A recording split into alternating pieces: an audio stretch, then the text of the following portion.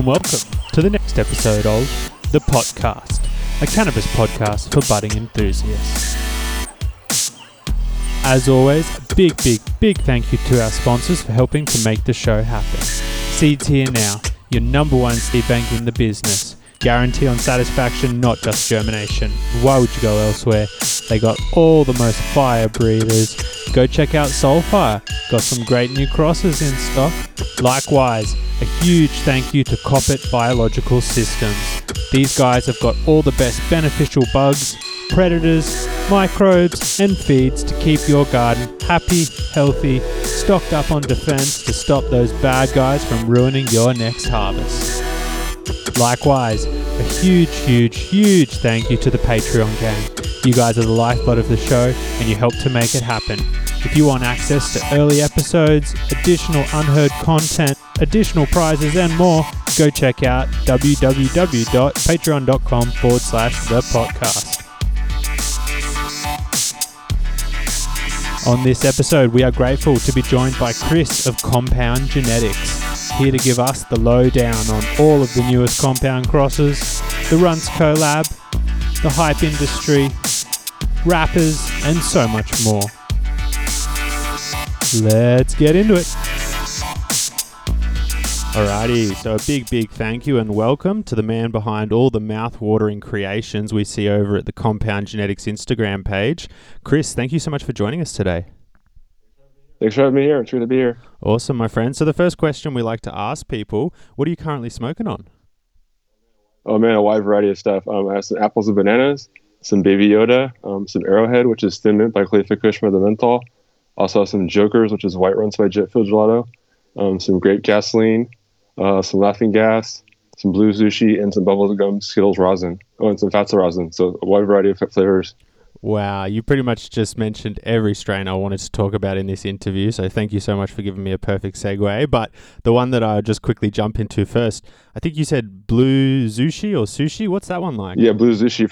It's from the Tenko. It's a Skittles cross, I believe, or a Sushi cross. It's from the Tenko. They do an excellent job at LA. Oh, awesome. And it's probably a silly question, but I've always wondered, because I've never had Sushi or any of the crosses, does it actually taste like some sort of sushi?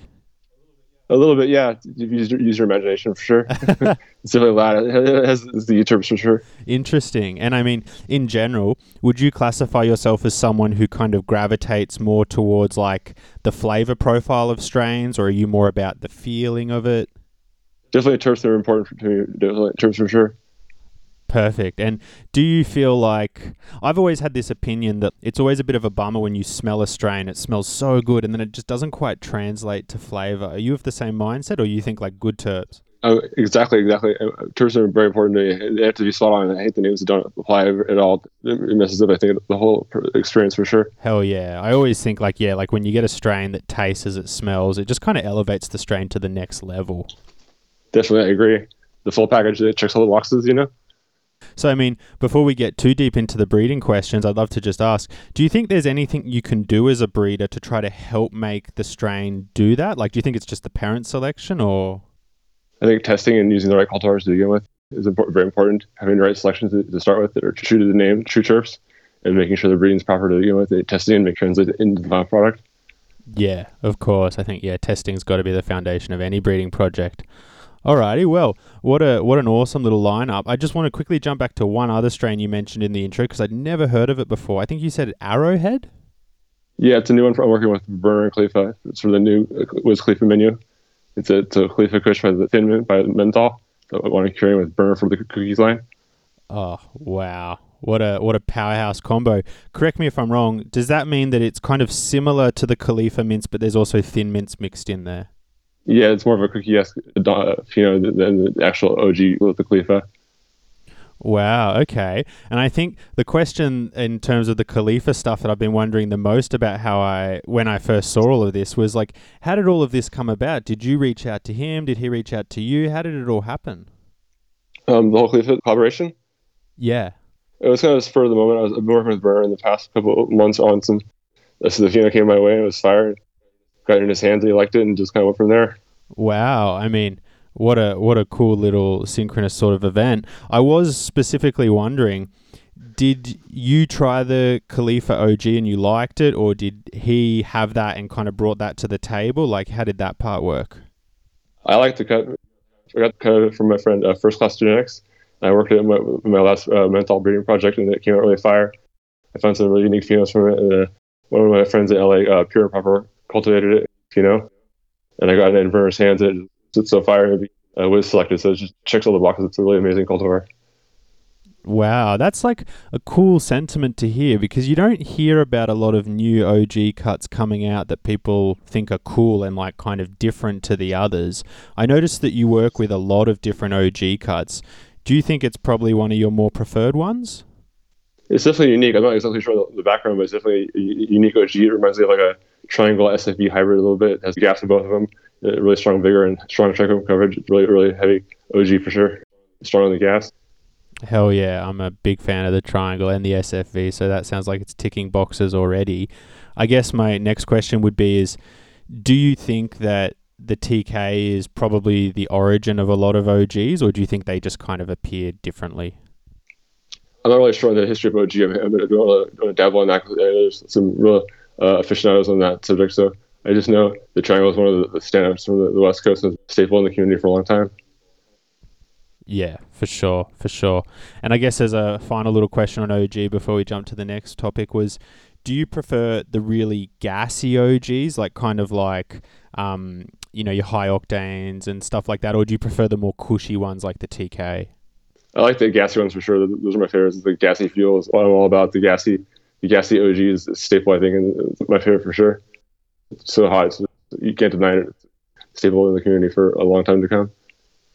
Yeah, 100%. I think I kind of realized that myself when I was talking to Coma a while back, and he said, everyone's trying to reinvent the wheel, but there's so much more work to be done within the gas field, because as you said, it's just like such a dominating flavor profile that people just fall in love with, don't they? It never gets old. It's always a staple. It comes and goes. It's always there. You never go wrong with gas. It always sells. It always is a hit, and people always love it. For sure. So let's jump back to the start. Would you be able to tell me a little bit about the first experience you ever had with cannabis? The first experience I had with cannabis was in high school, I think, my freshman year.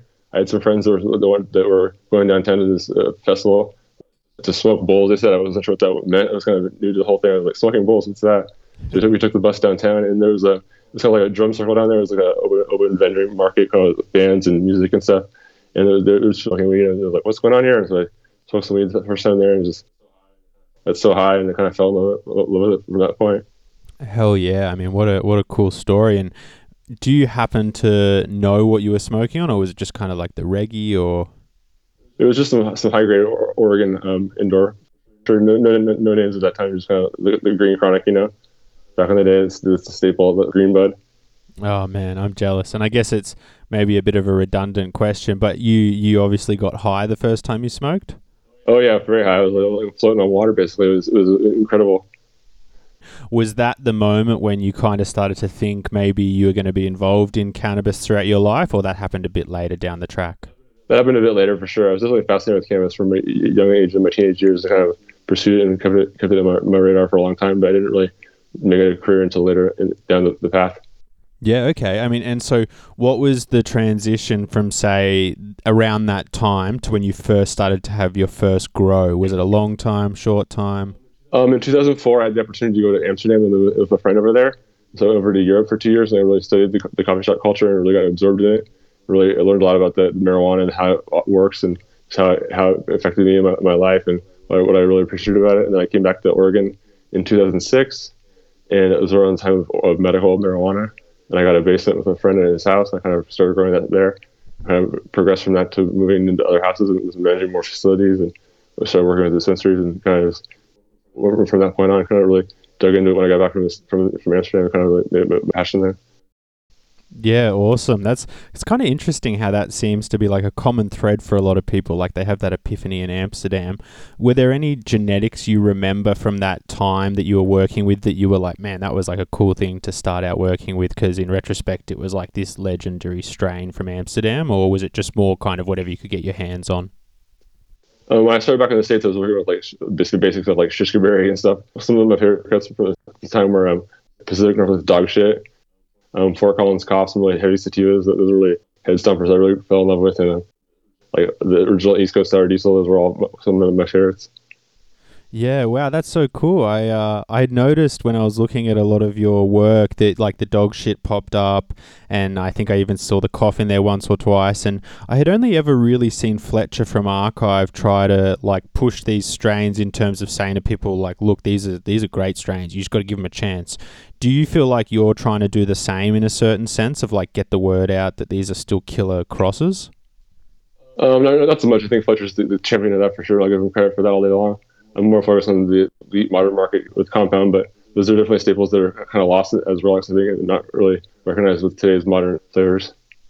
Sure. And I mean, just out of a personal curiosity, I've never tried the dog shit, for example. Do you feel like a well-grown, kind of bud from dog shit would still be pretty enjoyable for most people these days, or it's a bit of like... Oh, definitely. The problem with that is it goes 12 to 13 weeks in flower, so no one wants to flower it and do it properly, so it's kind of lost. People don't get the attention it deserves, so yeah, if it's the effort into it, it definitely would be a hit. I think also the name kind of holds it back, but besides that, I think it's a great all-around cultivar. Yeah, I think we have heard from some other guests before that they thought the name might have put some people off, but that's good to hear that it's still power. I had no idea it was a 13-weeker. Do you happen to know the genetics on it? I don't. It's really strong head high though, really thumping sativa head high with a really intense, like incensey, like woody terpene profile. It's really unique, unforgettable. That's amazing. And I guess as a general question, do you find yourself gravitating to sativa strains often, or more of like a Kush guy? I like sativas when you can find them. It's kind of hard to find good ones in the States anymore. I kind of definitely fell in love with them when I lived in Amsterdam for a while, but I'm definitely more on the exotic, hybrid chain right now. It's my favorite profile right now at the moment. Yeah, sure. I actually had a question about that, which was that we see a lot of various different strains being labeled as exotics, and I think that a lot of the time it kind of boils down to this cookies or Kush kind of lineage. Do you ever think we'll see sativa exotics hitting the stores? Definitely, I think so, and I hope so. I hope the market expands too. I think it can be done. It just has to be more bringing the cultivation time down. I think the problem with sativas and the lack of bag appeal sometimes. But if you can hybridize that with some of the modern, for sure. Yeah, sure, I can understand that. This is a kind of a question that I still don't know much about myself because it's just hard to answer. But in your mind, what makes something exotic? That's a good question. I definitely think terpene profile and look key for exotics in this market. I think people focus on that before they explain the actual smoking profile. I think purple is king in California right now. I mean, you can't really sell any bud or have any relevance in the market if it's not purple. So it's kind of interesting how the market's changed that and it's kind of shunned away most green bud as far as like being top shelf and being popular. Yeah, sure. I mean, that all checks out. Interesting. And would you ever consider like some cool old world genetics exotic, or it's not about like how available it is, it's more about like the aesthetic and the look and whatnot? Oh, definitely. Old cultivars are definitely exotic and very rare. I think it's just a matter of your perspective. I think the modern market kind of pigeonholes certain things as exotic. There's a bigger picture and a wider world of those. Yeah, great answer. So let's go back a little bit. You mentioned that you started out doing smaller grows, and then as they succeeded, you were progressing to bigger and bigger as time went by. What sort of a grow style do you tend to use, and were you using back then? I was mainly soilless grows in like cocoa or pea at the time.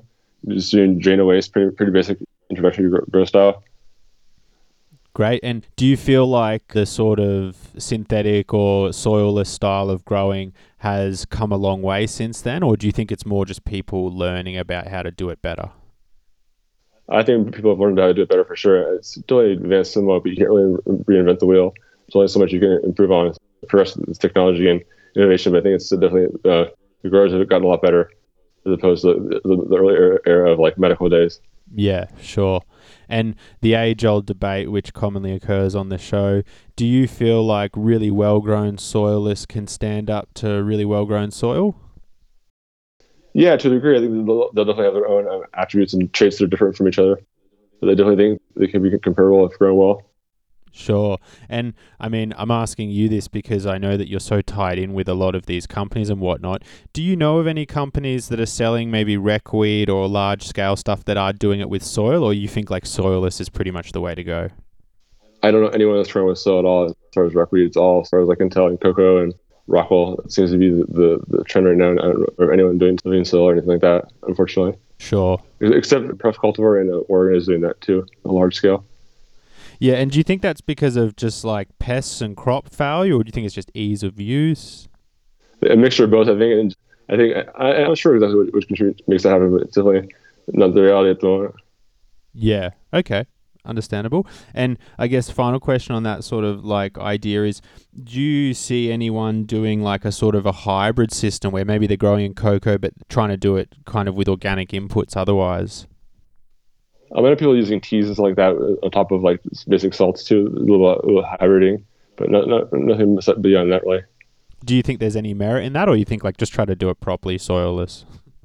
I think there's merit in that. In my experience, you can get more robust terps and flavor if you use teas and additives, not just one basic salt. I think people are cautious to implement more things into their grow. Well, hopefully they do that. Yeah, I mean, that makes sense, right? Because, yeah, people are getting more on game with their terps and whatnot. Okay, so if we jump back now, you were kind of developing as a grower and you're moving into bigger and bigger facilities. During this time, was there anyone who you kind of looked up to? Like, often we hear people talking about, having read some of the earlier books, like, Sensimilla tips, stuff like that. Was there anyone you looked up to, or you were kind of discovering things on your own? I'm looking up to I definitely say Isomag a lot back in the day. I wrote from a lot, kind of a city that is not in the knowledge base. So the earlier breeders I looked up to were probably Exotic Genetics Mike. He was definitely the first real breeders I looked up to that had a really well robust commercial brand that was really put together and really dialed with his presentation and his quality. And it was in the Northwest too, so it was a good influence for me. Yeah, true. I forgot. He was around that area as well at the time, wasn't he? Yeah, he's in Washington, I believe. Yeah, okay, cool. Yeah, we hear a lot of people talk about how Mike had a kind of influence on them like that. I think that's kind of cool credence to the company because I think in some people's mind, they still think of Exotic as a rather new brand. But as you pointed out, like they've been around a while. Yeah, since 2014, I believe. 13 around there is when I first caught wind of them. Sure. From that point, kind of when you're upscaling and growing, at what point did you first have the idea about Compound? Compound came about around 2016 to 2017. Later into my actual cultivation phase, more as a progression of my understanding the value of genetics and seeing I wanted to do my own stuff. Okay, sure. And like, how long did it take you to get the working pieces in place from the moment you first started thinking about it to actually getting it going? Actually, surprisingly, pretty quickly. I sourced some seeds for the first regular line that I found the mail from at Chalice Festival in 2016.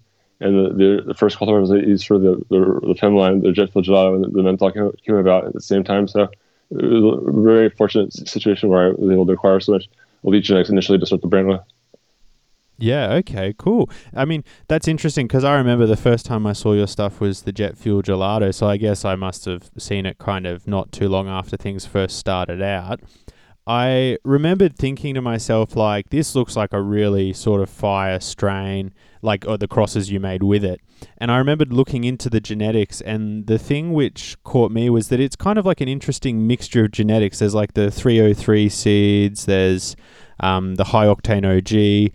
What was it about those specific genetics that you were into? Did you grow 303 before that, or you liked the overall picture it was putting forth? The cultivar was mainly gas. I found it was really a unique gassy gelato that I liked. It had really good structure, so I gravitated towards. I received the cultivar from my friend Crane City Cannabis and SF, who developed the cultivar. I helped name it, and I originally got it was called Gelato.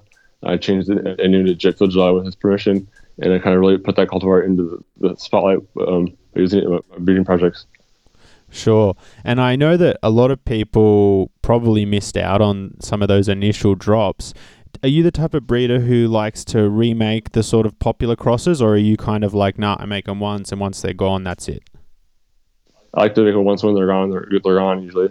Scarcity and make things rare. So the cultivar has a unique ability to have a unique cultivar that's not going to be watered down and really sold and resold over time. Yeah, sure. And I mean, are you aware of any of the jet fuel lines still being in stock, or they're just long gone at this point? They're pretty much sold out right away. Most of them are gone. Yeah, that's what I thought. I was like, hanging on to a prayer. There's still some sitting around in the archive.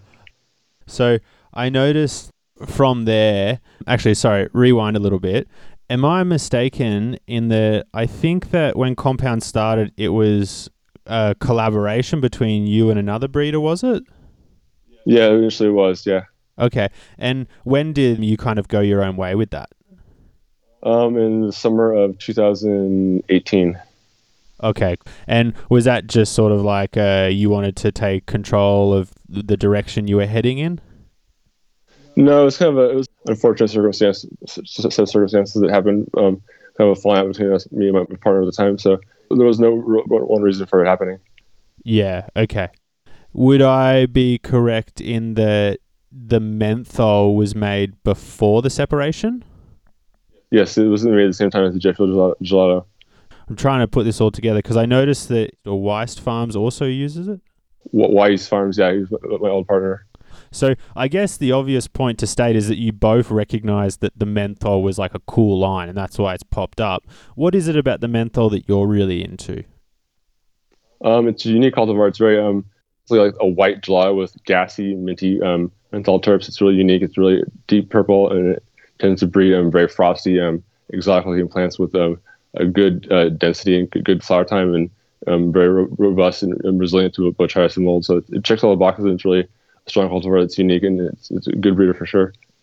The thing that really caught my eye about it was that, like the jet fuel gelato, it had a lot of similar components in it, but it notably had that white diesel in it, which I thought was interesting because that came from White Label seeds, which I hadn't really heard a lot about, to be honest.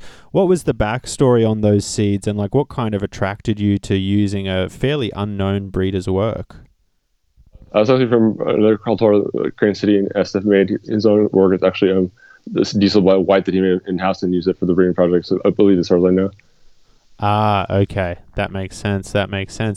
And maybe a silly question, but I guess that the strain itself is very mentholy in flavor?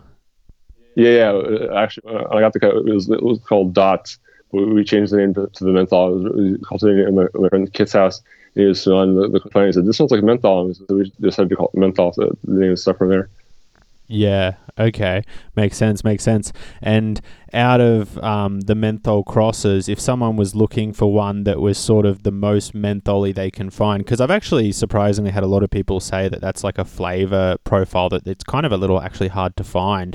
Which cross would you recommend that's sort of the most mentholy out of all of the lines you've done with it? It's a tough one. Probably the Tokyo Snow is probably my favorite line. It's the Hibachi Supreme by the menthol, which is Hibachi Supreme is GMO by Living Legends, which is LA Confidential by Legend OG. So it's a really unique cross. It can't really gassy mentholy. Yeah, wow, that's got some real powerhouse strains in the mix there. What's your thoughts on the Legend OG? I've seen you've worked with it a little bit, and it's one of the more newer OGs on the market. Do you like it? Which cut are you talking about? The crinkle cut or the actual Respect LG cut from LA? Yeah, good point. I forgot that there was the two cuts. I think the crinkle is the preferred one. Is that correct? Or you tell me what's up. The crinkle is a little bit different. It's not really a true OG in my opinion. It's more like a cushy OG. It's more not as fuely as the actual LA OG. The LA OG is more a traditional OG as far as I'm concerned. The crinkle cut's more of a it's a different cut. It's hard to describe. It's definitely more powerhouse for sure. They're both kings in their own right, but definitely different for sure. I prefer the crinkle more than the LA. Okay, and do you think they are like sisters to each other, or just strains that happen to get the same name? I think they share the same name. They're only similarity as far as and being an OG to some degree. Yeah, sure. Okay, so I mean, moving on, there's so many strains I could choose to talk about from your lineup because there's just been so many powerhouses. I think the one that I was pretty interested in next was the collab you had got with Rado in the works. It was the Gasoline Grape? The grape gasoline, yeah. Grape Gasoline, my apologies. How did this one come about? Did you try the grape pie and you were like, oh, this is winner, or how did it all happen? Well, Kennard's been a friend of mine for a while since I started breeding, and he's been a good ally and good person I've bounced many ideas off of, and He's been very supportive of me since the start. And when I did the first Jet Field Gelato pollination, I sourced a grape pie cut and used it in the pollination. And I asked Ken if we could do a collaboration with it. With that cross, they call it grape gasoline. And he agreed, but nothing really came out of it because we got sidetracked with other things. And a few years later down the line, my friend Pheno Hunters in Michigan selected the cut I used in this pollination. It was so fire. It was such an amazing terp profile. I reached out to Rado and said, let's do a collaboration on this cut. And he said, okay. And so he sent me some cuts and we made a pollination and tested the line. And it's a really unique profile. It's really, really grapey and like cough syrupy gravy with some sour fuel. It's really one of my current favorites right now. Wow, that sounds awesome. It kind of sounds like what I imagine must taste like, but it sounds like you've done even better. I noticed on a few seed banks that were doing some pre-sales of it, like it's all sold out. So obviously like people are hyped as for it. What can these people expect from some of the crosses? Like just some of that flavor imparted, or like you think it'll be more new sort of flavors coming out of it? There's definitely going to be lots of pinots in there that are heavy grape, fuely, kind of like soury grape dominant. And there's also going to be some new profiles. We use a wide range of cultivars with a wide range of terpene profiles. So you're going to find lots of different things based on the cultivars we use. So I expect the growers to find some really amazing pinots in the selections. So you just mentioned Rado a moment ago about someone who's like a friend and, you know, you like his work and whatnot. A question I like to ask everyone who comes on the show, are there any other breeders who maybe you're not necessarily doing a collab with or anything, but you just kind of keep your eye on and you think they're doing some good stuff? Yeah, right now in the Bay Area, there's a breeder called Dio Farms. He's doing lots of work down there. He doesn't really release any cultivars or seeds into the public, but he's doing lots of really good cultivar development. He puts in the time and the work and does really amazing stuff. So I want to watch for sure. Nick Runts, he's the one that comes to mind right now. And so the Runts guys are doing some good stuff too. Nick Runts from the Runts crew. He's a good friend of mine. He's putting in some real seed work with the Runts guys, so you should see some stuff from them next year also. Yeah, amazing. I mean, I think a lot of people, including myself, are really interested in the work you've been doing with the Runts guys.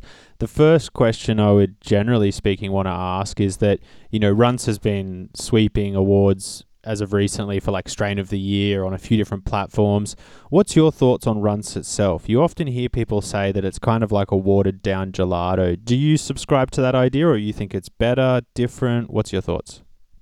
I think Runts is one of a kind. It's definitely unique, and the real Runts is definitely not watered down gelato. The terpene profile on the white Runts is incredible and hard to describe. It's like Skittles, but different. It's really unique, and when grown right, Runts is in a league of its own. It's definitely not the biggest cultivar and can be a little finicky sometimes, but real Runts is definitely a profile that's going to be here for a while. So it's definitely a staple if you get the right cut and it's grown by the right cultivator. Sure. And I mean, like all popular cuts, I'm sure there are many imitations. Do you think that the reason maybe some people have this somewhat negative view of it compared to gelato is just because they're not getting the real deal?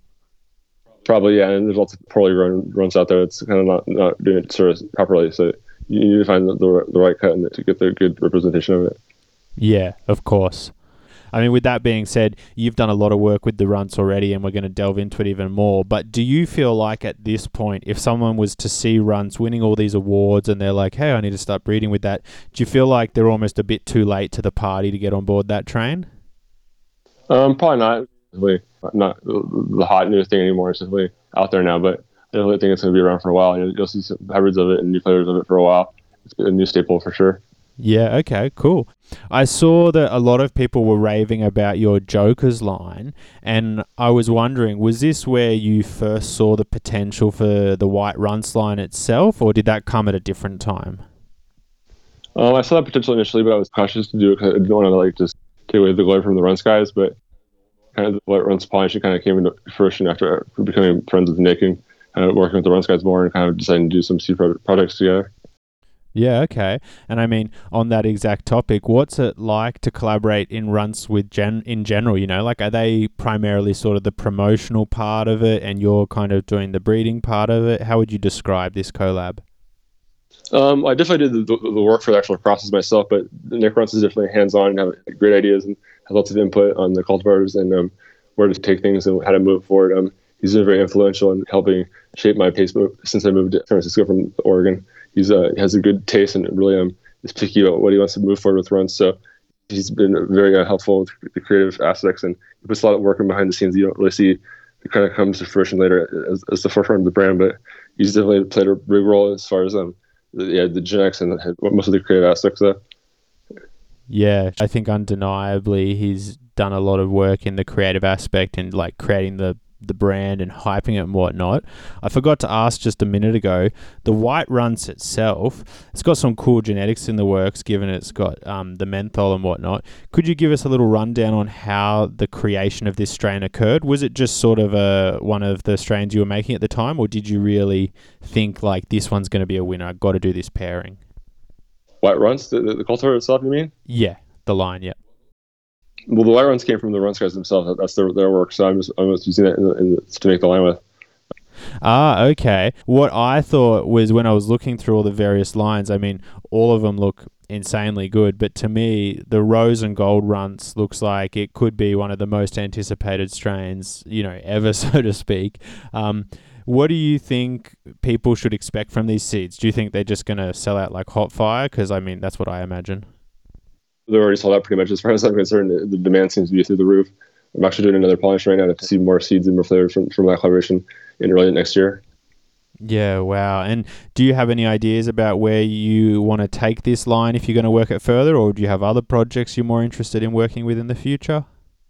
I like to find some standout cultivars from the seeds and try to work those further. Definitely incorporate some new males I'm working with and to take it further, but see where it grows and what we find in the seeds and where the Runts guys want to go with it.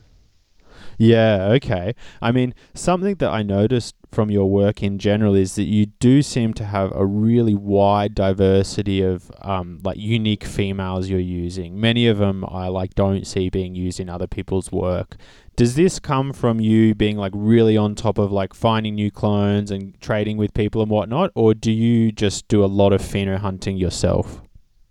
A mixture of both. I really try to collect as many cultivars as I can and really probe my network for good seeds and breeding projects. I try to make my lineups for my products as exclusive as possible and try to really hone in on new cutting edge flavors from breeders that I respect and friends, and kind of collect those and acquire them and use them for my projects. So as well as selecting my own stuff in house, just to make sure both I have a wide network of people I know. So people I respect, I tend to stay social with and kind of they trust me with their cultivars. So I do lots of work with unique cuts I'm able to acquire, which has been one of the benefits to Compound moving forward, and it's helped me have unique flavors and unique lines to release to the public. Perfect. And I mean, in general, would you advise aspiring breeders that they should be looking to sort of pheno hunt a little bit within their own lines, or it's okay to just sort of like just bring in new clones and just pollinate them sort of thing? Like, I know that I guess I'm kind of making that sound a bit bad, but I guess the question is, do you feel like it's important for a breeder to pheno hunt within their own lines, or it's kind of an optional thing because enough people are finding new stuff all the time? I think it's important to work your own stuff and to make your name with your own stuff. But I think breeders also should be too afraid to network with other people. I think that's a good thing to move forward, especially with the modern era of like legalization and being able to be more out there and not be so afraid of it. But you still work your own stuff and make a name with your own work as much as possible and find your own selections. I think it's the key to breeding and making flavors. Yeah, okay. So when you go about creating new strains, do you kind of do it in a conceptualized way where you're kind of thinking of pairing two strains together and you're like, yeah, they're going to blend really well together? Or is it more of a case of like trial and error and you're doing a big pollination and finding the ones that are standing out and then proceeding with that? It's more design, more planned. I definitely have more thought into it. It's more premeditated. I try to select the best things that represent cultivars and traits I'm looking for and where I think the market's going, what trends I see, and kind of use that as my guiding tool along with my intuition and kind of just what I want to see on the market under Compound. It fits my taste. Yeah, great answer. So when you're doing breedings, for example, I have to ask all our guests this because our viewers absolutely love it and I love hearing about it too. What are some of the things about a male that would impress you? Are there characteristics? We often hear people talking about stem rubs, things like that. What's your go-to? My go-to, vigor. Stem rubs is a factor, but it's not really a deciding factor to me. It can be misleading for sure. Stability. I like to do lots of testing on males, dry out tests and like different light cycles, things that which are hermaphroditing in normal settings to make sure it's stable. I look for how early flowers and how fast the bud sets go on, how dense the male pollen sacs are. Lots of different traits besides just the terpene profile. Sure. Have you ever toyed with the idea or considered reversing a male and seeing like the terpenes that come off the reversed male? I've heard of that being done, and some people have done it themselves. I've never tried it personally, so I'd be curious to see how that works. Yeah, I really want to, and I haven't been able to figure out the answer to this, but I want to know if it correlates. Like if you reverse a male and the male ends up producing trichome that smells like grape gasoline, and then you try some of the crosses of that male, like does it consistently impart grape gasoline flavors, or is it like kind of not correlated in a way? That would be an interesting one, I think. I'd be very curious to find that out. The mystery about males is you never know how to breed as opposed to the femmes. Femmes seem to be more dominant based on the cultivated reverse, but with males, you never know what's going to be dominant or recessive or what's going to breed true or not. So the mystery of the male. That's it. I like that. The mystery of the male. That's like a new catchphrase. Yeah. So let's just say you've made a new strain. How many seeds do you like to run to kind of get an idea of what's going on with those genetics? And so, like, for example, if you ran 10 seeds and found one Hermy, would you be like, this line's bunk? Or do you feel like you've got to run more than that to kind of get an idea of what's actually going on within the line? I like to run at least 50 to 100 seeds per flavor to find a good example representation of what's going on. I mean, usually, ideally more to find a real standout Pinot that's going to stand the test of time. You should be able to find a good representation with at least 50 seeds. Yeah, that's a good number. I like that. So I guess this is a bit of a devil's in the detail question, but hypothetically, at what point would you can a line? And I think I've asked another guest this in the past, and it is a bit of a tough one to answer, I understand. But let's just say, for example, you ran 20 seeds or maybe 50, and you found some of the best results you'd ever seen ever, like the most fire stuff you ever found. But you also found a number of hermaphrodites. Would you, at a certain point, would you say, look, this is actually worth releasing because the fire is so good it makes up for the hermaphrodites? Or is there a certain point where you're like, look, I just don't accept that at all across the board? I'm not really a fan of releasing genetics that Hermy are unstable. I probably lean into releasing those proven cuts and actually releasing the seeds. But I try to stay away from releasing things that are unstable and try to only release the best of the best. I think people having strong proven genetics are crucial moving forward as people become more prone to on budgets, and having proven genetics that are strong is very important moving forward. And in general, do you like to do in-house testing or do you use external testers? A mixture of both. I think you can't see anything better than yourself.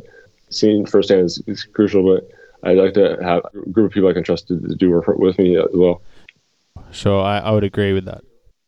Good, like 5 or 10 people, maybe no more, smaller group of people you can trust to take good photographs and record good details and notes. Yeah, and I mean, you raised a good point there. Good photographs. I think it's Mr. James Bean who said a good photograph sells 1,000 packets of seeds. How important do you feel photographs are to being successful as a breeder in this modern era? Very important. I think you can only do so much off of hype and reputation. I think good seeds can sell lots of seeds, and you can have a strain that's kind of stand still. You know, a good photograph posted and boom, it'll sell 10 packs overnight or 20 packs, but I think photographs are important. I think it also shows that you have time in to test your genetics. And I think back in the day, you get away with selling seeds more without photographs. I think the market is becoming more savvy and understanding more that no photographs kind of didn't really test it or didn't put the time in. So I think photographs are the way forward. Sure. And I mean, I guess an extension of that question is, do you think it's possible to be commercially successful as a breeder in today's climate and not be particularly active on social media? Yeah, I definitely think so, but I'm not sure how far you'll go with that, but I definitely think you still can for sure. Yeah, I mean, I've asked that question to people in the past, and like, funnily enough, we hear people like Rado get mentioned who, like, you know, aren't exactly posting every day, but still kind of crush it. Yeah, Rado does good work. He's a staple of that. He's been one of the ones that kind of paved the trail for the whole feminized market in the States, I think, and kind of was a big inspiration for me. Rado's just put so much work in, and he's done so many crosses over time. It's pretty impressive. Yeah, I think Rado has put out a really, really good number of femmes, and as you said, he paved the way. What's your thoughts on femmes? We often hear people like say things like mothers that come from feminized seeds aren't as good as mothers from regular seed. Do you buy into that at all? I don't buy into that at all. It's not true at all. Maybe if it comes from unstable parents to begin with, but I think good femmes with solid parents that are tested and aren't made of, like, with hermaphroditic genetics or genetics with unstable traits can really stand the test of time. Sure. I mean, we hear a wide variety of sort of whispers and rumors about strains. Another one I hear is that like females from fem seeds. I mean, that's a bit of a misnomer. Of course, they're females. Plants from fem seeds, like will lose vigor quicker than regular ones will. Is that another one where you think that's just an inaccuracy? I think I don't believe that at all. I think it's untrue. So I think there's lots of rumors and misconceptions about feminized seeds that just come from misinformation. People not really doing the homework and just believing what they hear on the internet. Yeah, I mean, there's certainly a lot of rumors, isn't there? So I guess to follow up on that point about sort of losing vigor and whatnot, given you've got the dog shit and the cough and some of these quite more older strains, do you have any ideas about what results in strains losing vigor over time?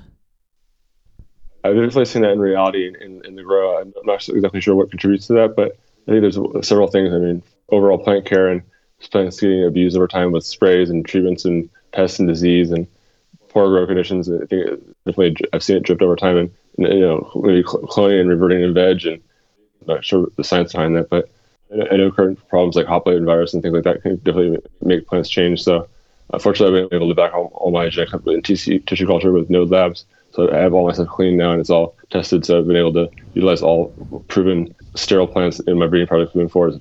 It's been a real advantage to my products and helped me maintain my plant vigor.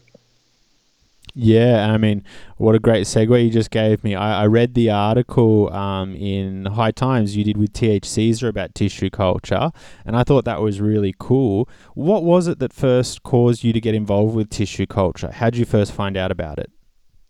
About 2014, I found out about it, and I was just fascinated by it. I thought it seemed really interesting, the way forward possibly. So it took me a while to get into it, but I was able to meet some people at like DSG Labs who introduced me to Node Labs, and just networking through my relationships. And it's been pretty amazing to see what TC can do with the plant, how you can really improve plants and really revitalize them through TC and back up so much genetics easily with TC. It has lots of advantages. So it's really cool to see moving forward and see where it can go.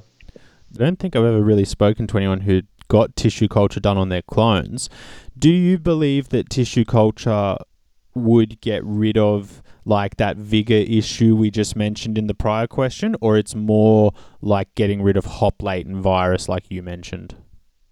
I've seen TC bring back vigor. I don't think it's not going to bring back like terps. Like I think plants like drifted and the terps are kind of like gone. Like that's not going to like change that. I haven't seen that like going to like bring back the sour diesel terp. I haven't seen that happen. So I think there's some misconceptions for sure, but overall I would definitely see it bringing back vigor and plant health on plants that need it. Certain ones, not all of them. It's not like a blanket approach, but it definitely can help certain plants for sure. And do you feel like the difference between the clone once it's undergone the tissue culture process versus before is quite substantial, or it's more like a subtle thing you need to be familiar to pick up on? Some plants are night and day. Some plants go from like 1 pound to 2.5 pounds overnight with the TC. It's really amazing to see the difference. Some plants, it's a subtle difference. It's very different from cultivar to cultivar. Wow, that's exciting. And I mean, do you think that we'll see like this delineation over time where like there's a subdivision between like there's like the sour D clone and the tissue sour D clone, and like the tissue one gets like a bit hoarded or whatever? Do you think that we'll see that divergence over time, or not really? I definitely think there's something to be said for constantly replenishing your mother stock with TC. So the people that do that will definitely have a different version of their cut over time. If the people that can back it up faster in TC2 before it like gets older or gets beat up, I definitely think we'll have a more elite version of that cut for sure. So you'll see some of that moving forward for sure. Okay, cool. And I mean, as a final sort of question on tissue culture, do you think that it's just going to become a standard part of the industry where like pretty much most successful breeders end up getting their older stuff tissue culture, or do you feel like it's still a bit of a sort of nuanced thing that not everyone's necessarily going to engage in? I think it's still a nuance and still new. I think it'll take a while for it to like catch on. It'll always be the traditional breeder in this space doing his old proven way. I think that'll still be around, but I definitely think going forward, the more recreational grower, the more mainstream growers have to adapt to the TC. It'll definitely become a standard moving forward as the industry progresses, I think. Sure. And I mean, over the past, say, 2 years, or probably more, but for me, I've noticed it in the past 2 years or so that like different lighting has come a long way, particularly the LED stuff. What's your thoughts on the LED lights? Have you jumped on board that yet? I've used it for some pollinations for sure, and for flowering. I see some advantages to it. I mean, definitely is a different lighting. There's so much lighting that's coming on in the scene recently. It's hard to keep track of it all, but LED definitely has a place to stay for sure, and definitely can help in a grow. And it definitely, yeah, I don't really have any preference over the two, but it definitely is a good lighting for sure. You can do good breeding with it in small spaces with like tents and stuff like that, and not have to worry about heating as much and burning your plants. Yeah, certainly. It's good for the reduced heat output. You mentioned doing pollinations there. What's your preferred style of pollination? Like kind of doing it by hand and having a real hands-on approach to things? Or do you just like to stick the male in the room and give it a good shake?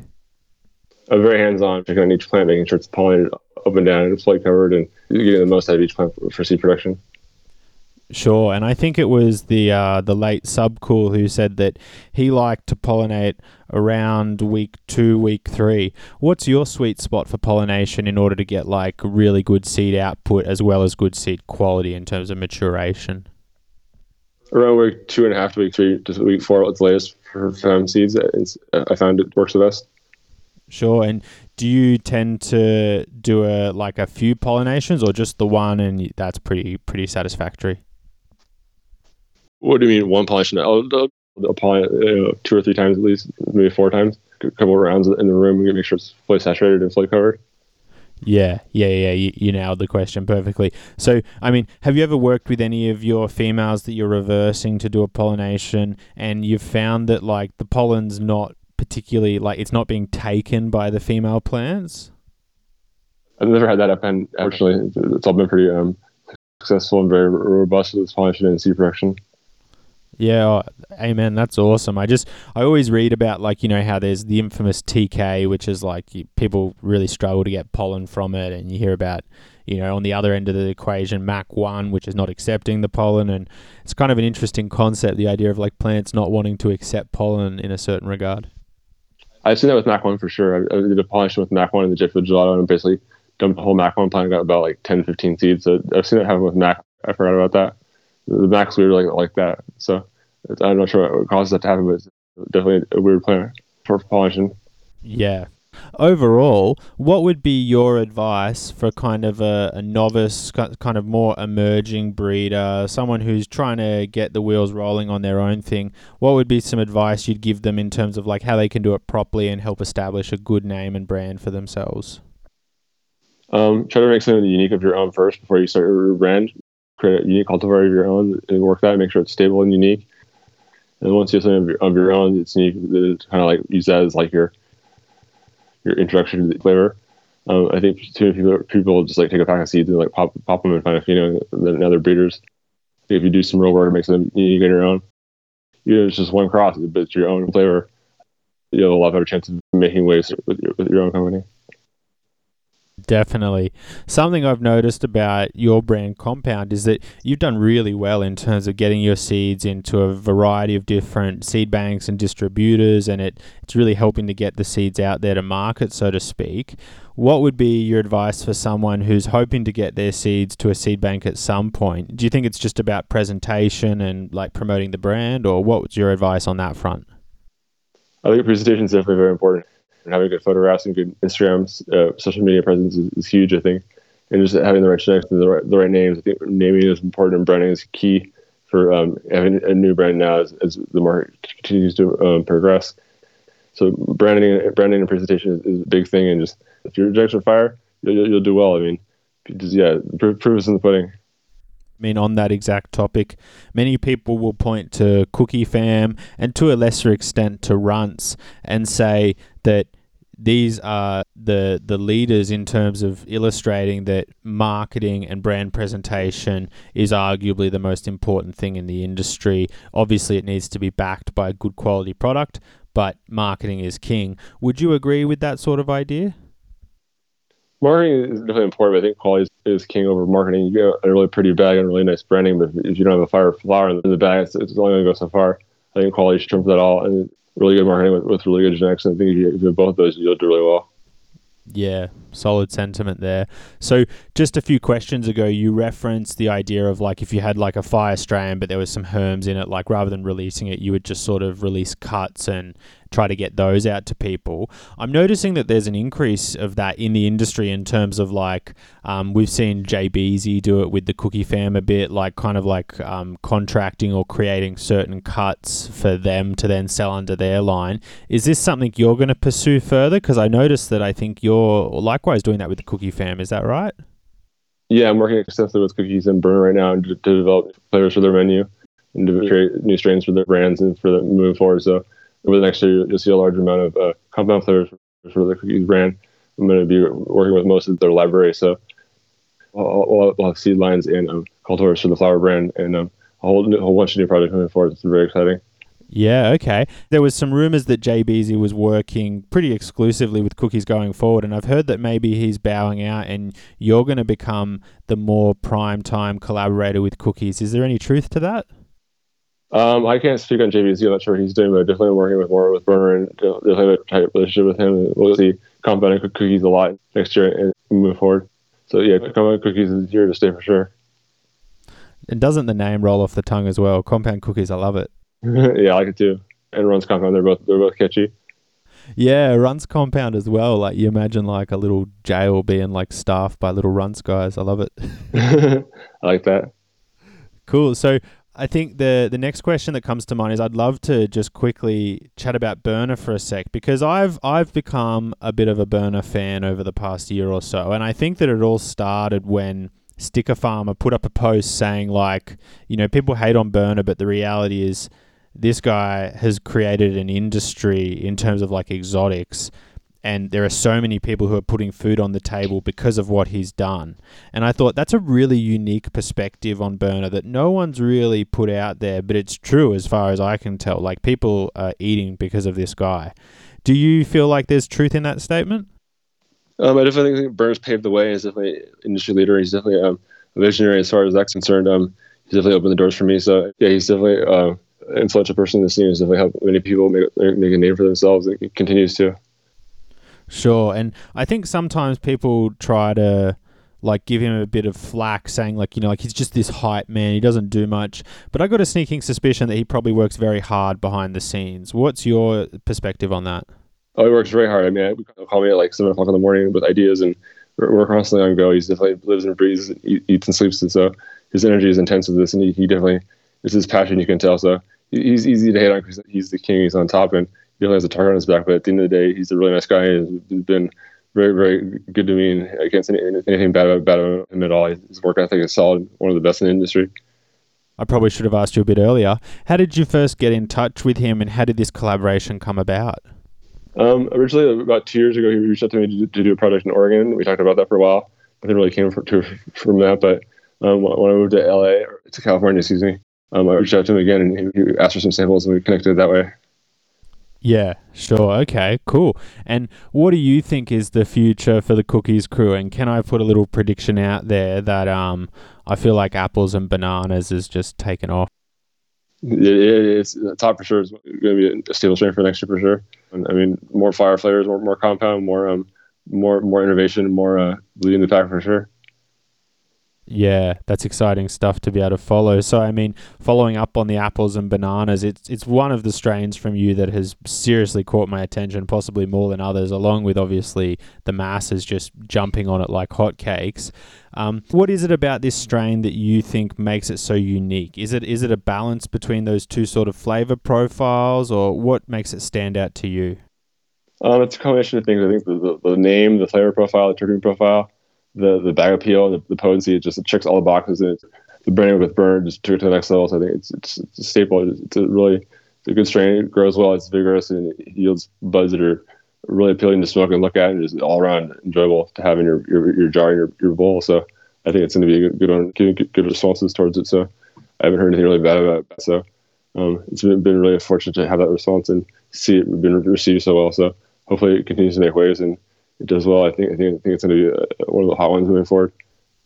And how would you describe the flavor profile on it? Because I've heard a lot of people talk about the apple flavor, not from apples and bananas, but just the apple flavor in general. And they say like, oh, like it's not really bang on apple. It's kind of a round apple. Would you describe apples and bananas as having like a somewhat clear apple and banana flavor, or is it more leaning to one side than the other?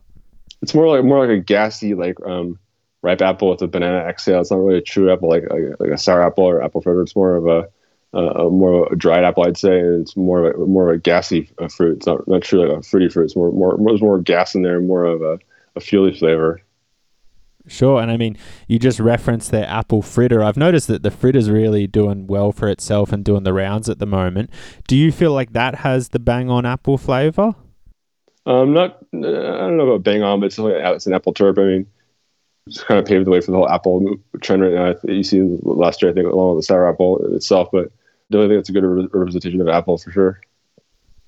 Yeah, okay, sure. Do you plan on doing any more work with, because I think apple fritter's from Lumpy, is it? Yeah, Lumpstas, I believe, out of Sacramento.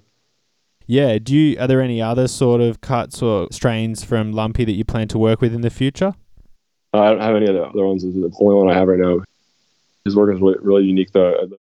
He's one of the trendsetters currently in the industry for sure.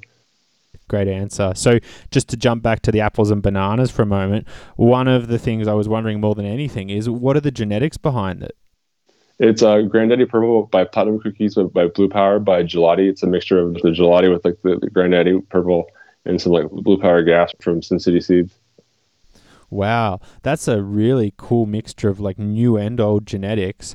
Do you have any fond memories of the Granddaddy Purple?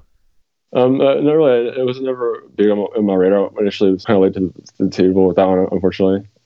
Okay, and how about Blue Power? I feel like that's making a resurgence with Sin Cities having that newer release recently. Yeah, they do lots of good work for sure. I'm big fans of them. They've been around for a while. That's cool. So yeah, a really kind of nice mixture of different things.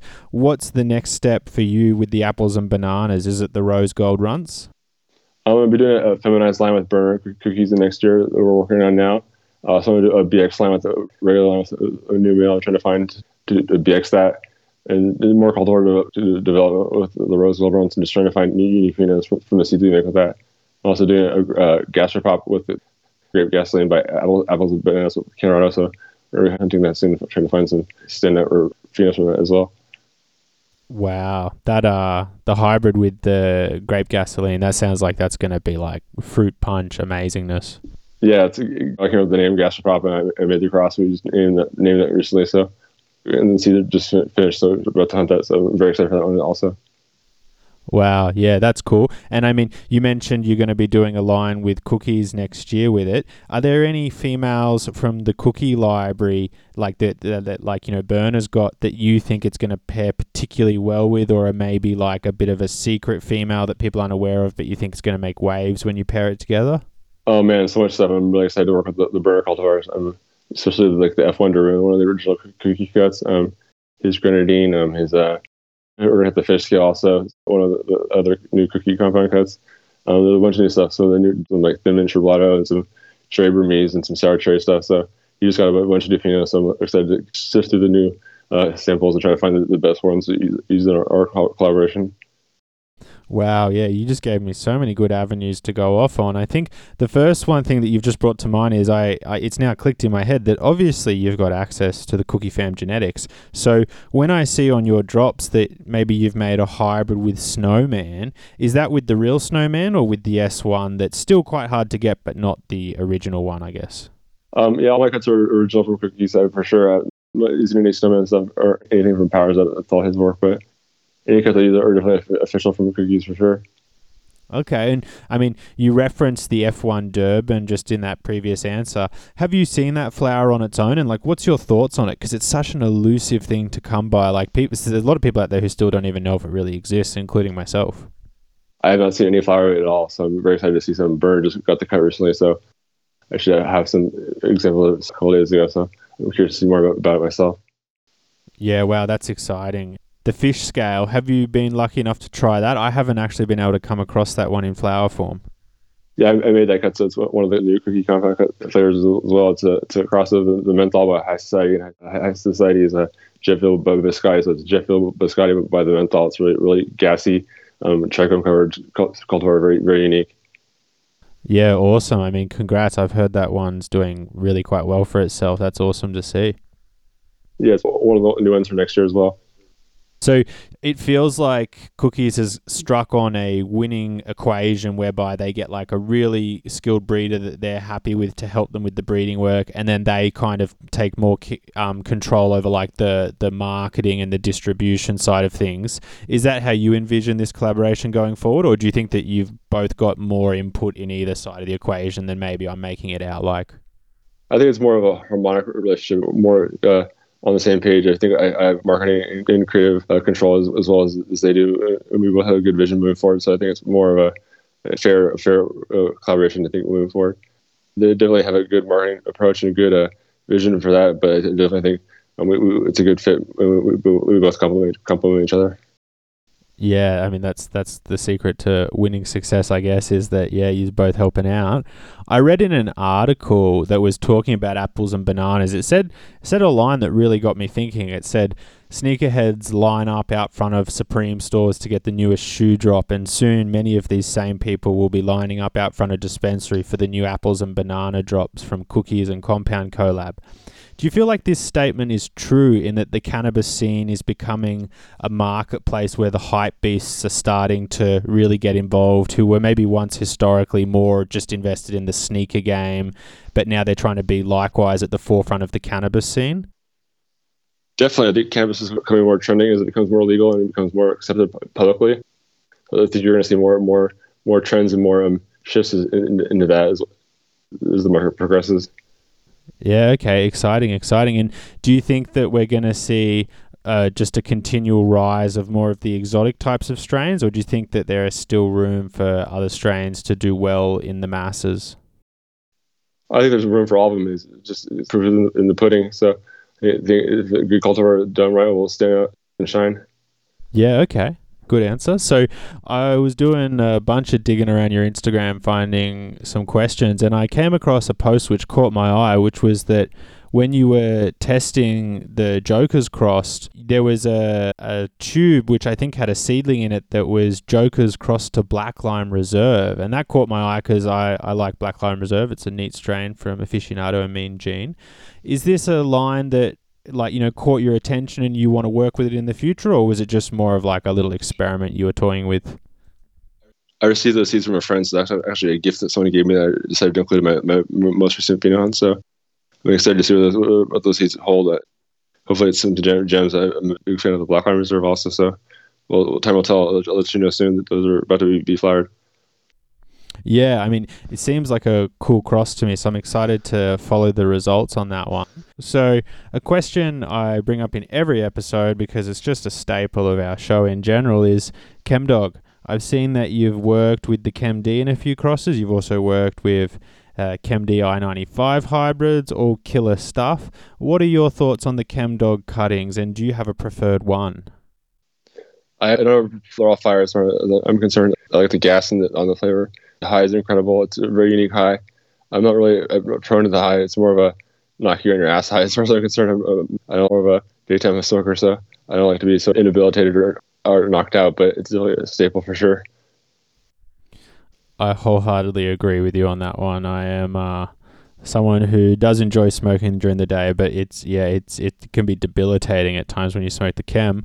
I guess my question becomes, what's some of your favorite daytime smoke then that just kind of puts you in that right spot to, not be couch locked and still go about your daily activities? Right now my go-to is Runs crosses. I really like the Runs profile. It's a strong terpene profile, but not too strong. It's right around like 24, 25. The maximum, so I like that. What's a good terpene profile, so it's a good daytime smoke, and it kind of gets me through the day. I like to have smoke that's really strong and terpene. Sure. And do you ever smoke any like sort of wild sativas, like, this sort of anxiety-inducing ones you sometimes hear about, or not so much? No, I try to stay away from those. I'm not a fan of those at all. Yeah, it's interesting. I used to be the exact same. I hated them. And then somehow, I don't know how, I slowly started to like them a bit more. I kind of found that anxiety a bit fun. But as someone who used to not enjoy it, I totally get where you're coming from. As a bit of a random one, is there any strain that jumps to mind for you that was like the most sort of anxiety-inducing one you've ever had? Probably a strain called Golden Pineapple or Mountain Magic Durban. It's a cross of N05 by Durban Poison from the Northwest. It's a really racy sativa. That one always got you going pretty hard. Wow, that's cool. And yeah, I've actually tried Golden Pineapple before, and that's a lovely one. Great terpene profile on it. Yeah, really classic pineapple terp. Really strong yielder too. Yeah, for sure. So, in general, what are some genetics, either from your own or from outside of your own work from other people? What are some genetics that you're excited to pop next? Next, probably the white runs crosses are on my radar. I'm really looking for working the runs crosses, apples and banana crosses, the grapegrass crosses, all the new stuff that's kind of my stuff for next year. The cookies layers, all the stuff that I'm working on.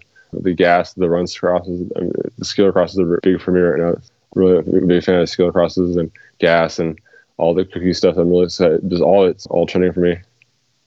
And I mean, the debate is age old, so I don't expect you to necessarily give any definitive rulings, but a lot of people often speculate about the genetics within Skittles as well as the genetics within cookies. I don't suppose you have any speculations about what's exactly involved in either of those clones? I'm not sure exactly at all, but I know I'm good friends with the Terpologist guys that made Skittles, and I'd say what they say is true. I mean, I know Tony, he's a regular guy, and he's not one to lie, so I believe him as far as when he says Grape Ape by Sweet Tooth or something like that. I definitely think that it's just a weird pheno that kind of came out with terpene without the actual structure and bag appeal. And I mean, when we look at Skittles itself, you often hear people talk about how it just doesn't quite have that bag appeal that some of the other exotics have. If you were to come across a new strain that was similar to that, or even in general when you're just working with Skittles, do you view that as like, no biggie, just got to make a cross that brings the bag appeal and just keeps everything else? Or do you view that as like, oh, that's the kind of like a bit of a bad trait for a strain to have? I think it's a bad trait for sure. I think Skittles kind of got lucky with that one hit. I'm not sure what Kashun did. I definitely think it's hard to replicate that over. But with that said, I think terps are king, and terps will always shine over structure. I think the market will still appreciate a cut as far as worthiness, terpene profile over structure and vigor. The cultivator is just going to hate it. So it's a fine balance of what the market wants versus what the cultivator wants to cultivate. So it'll be interesting to see how that moving forward in the industry. Do you have any speculations about what is in fact inside cookies? No idea. No, I can't comment on that at all. Yeah, I honestly think that we'll probably never find out. I agree with you probably too. It's going to be a mystery for sure. Yeah, and I mean, it really probably actually just adds to the mystique, right? I mean, the fact I'm asking you about it right now is just kind of a testament to like why maybe it's a good thing we don't find out. Yeah, and same thing with Chemdog. Who knows what Chemdog means? It's a mystery to a degree. Yeah, exactly. I agree. So on the topic of terps, I noticed that in your library you made a cross called the Leopard, and I loved the name of the mum, Cheetos Kush. Not only is it a cool name, but it also kind of evokes these cool images of flavor. Where did that one come from, and what's it like, the Cheetos Kush? I received that cut from a friend of mine called Manic Farms. It's a cross of Boba Kush by UK Cheese. Boba like structure with the cheese profile, with the cushy aspect to it. It's really unique. Wow, yeah. So I guess it probably does have like a Cheetos sort of flavor. Yeah, it's really spot on with the name for sure. That's awesome. And I guess it raises the idea of how important do you think a name is to a cross? You know, like some names make and break, but other names, you can't help but feel like they're not really fitting. What's your approach when naming a strain? I think names are very important moving forward, and it really just kind of sets the tone for a strain. I think a bad name can really hold a strain back as far as appeal in the market. But I think naming is really critical. I think most people don't do strains justice with cheesy names or names that are very classy. I try to have names that are going to stand the test of time, more timeless names, more well thought out names, not just something that's kind of thrown together. I try to really be creative and think of things that are going to last, kind of like stick around for a while and appeal to a wider audience. Yeah, definitely. I can't remember who it was, but in a previous episode we spoke about how like it's a bit frustrating when a really cool name gets given to a shitty strain because like now you just can't use that name anymore. Exactly, yeah. It's horrible.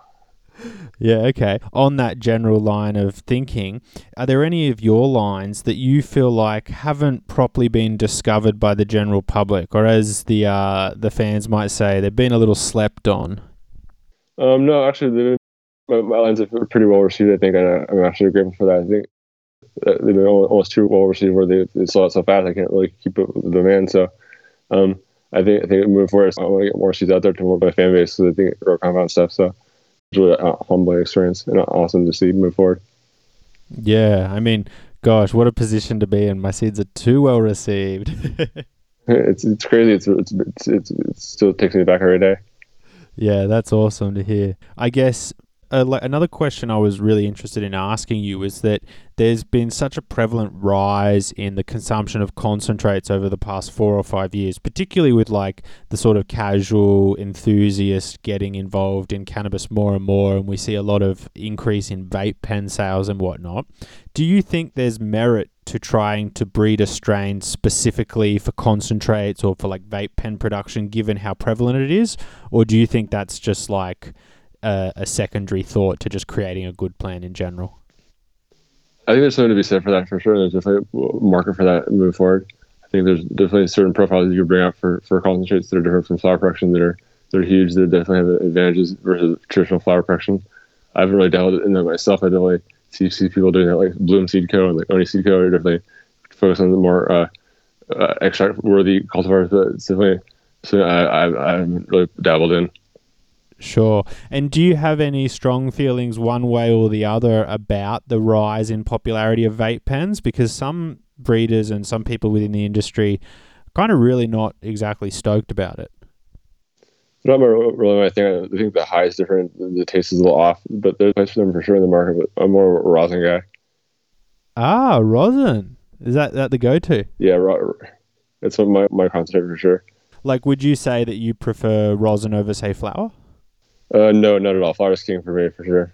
Flower first. Oh, man, after my own heart. Yeah, it starts the core first, and then you go to the extract after the flower. After the real deal first. That's it. Yeah, I think for me, nothing will ever get me as satisfied as just trying some nice flour. It's got to be the bee's knees. I agree with you, man, fully. So, with that being said, are there any sort of strains you've ever made or just tried, maybe not necessarily made by you, where they really just blew you away once you got some flour of it? That I've tried. One of my favorite strains I tried was Soma's Lavender in Amsterdam when I lived there. I remember that terpene profile being so amazing. I really haven't experienced that since that date. Blown away by that profile. One of my favorite ones. Yeah, that's actually an interesting one. We hear a lot of people reminisce about Soma's Lavender. I wonder what happened to it. I don't know. I'm sure it's somewhere. Let's hit him up and find out. So, I mean, to get back to kind of some of the more recent work you've been doing in terms of your collaborations with various people, before we get into some more kind of specific questions about it, I wanted to ask you a general question, which is that in the past we've spoken to guests and they've spoken about how they hope that over time there'll be this emergence of like the ultra high-end cannabis market, kind of in the same way we see that with like champagne or with whiskey, you know, like the real primo of the primo. Do you think that with the current trends in the community where people are willing to pay more for weed and willing to pay more for exclusive cannabis and things like that, do you think that we will see the development of such a premium market or like a terroir and Appalachia sort of thing like that over time? I think so. I think the market's very early in its progression. I think as you see more legalization and acceptance in the market coming forward, you'll see a lot more maturity of things as far as what you described. Yeah, okay. Do you feel like it's still emerging or like we're there now already? We're very early. I think it's still very, very, very early. I think there's still a lot to come, a lot more events and a lot more levels of presentation and experiences to come in the industry. I think we're still in the very, very, very early phases of it. Sure.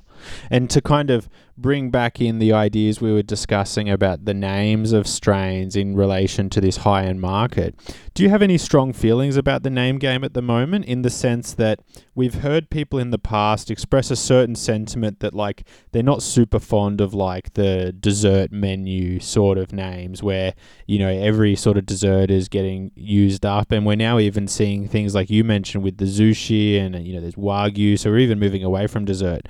Do you think that we're going to move away from dessert names? Do you think that that's going to have any impact on the development of this high-end market? Or do you think it's just people being weird about names? I think people are being weird about names. I think that some of these names are here to stay. They're not going to go away anytime soon. I'll be curious to see how the naming plays out once you can actually trademark names. People are using names over again. There's no rules to how naming, and people are just renaming names that people have used in the past. And it's getting kind of messy, so it'll be interesting to see how that pans out moving forward, and how people can actually lock down names and secure their names in a legal aspect once things become legal. Sure. And I mean, while we're kind of talking about the names, how do you feel having done this collaboration with Khalifa has affected you, like with Wiz, in terms of, do you feel Cross is using the Khalifa OG do well because of the name just on its own, or do you think it's not as simple as that? I think they definitely do well on their own. I think the name is more of a widely known in the market now, and has marketing behind it. So I think the marketing helps that strain go well. I mean, it's also a good OG to begin with. It's a combination effect, but I think those guys have the advantage of being ahead of the curve with the marketing and having a presence in the industry for a time since you first do marketing. So I think that'll play well for them moving forward and contribute to their success. Do you think that doing collaborations with like entertainers, like rappers, for example, is going to be something we see more of in the future? Because I remember initially when Burna first hit the scene, people were really critical of the fact that like he had this sort of rap gig on the side, but it now seems like it's becoming more mainstream and just introducing more people into the cannabis scene. What's your thoughts on the collabs with like famous entertainers and the like? I think there'll be lots of them moving forward, but I'm cautious to like do them with everyone.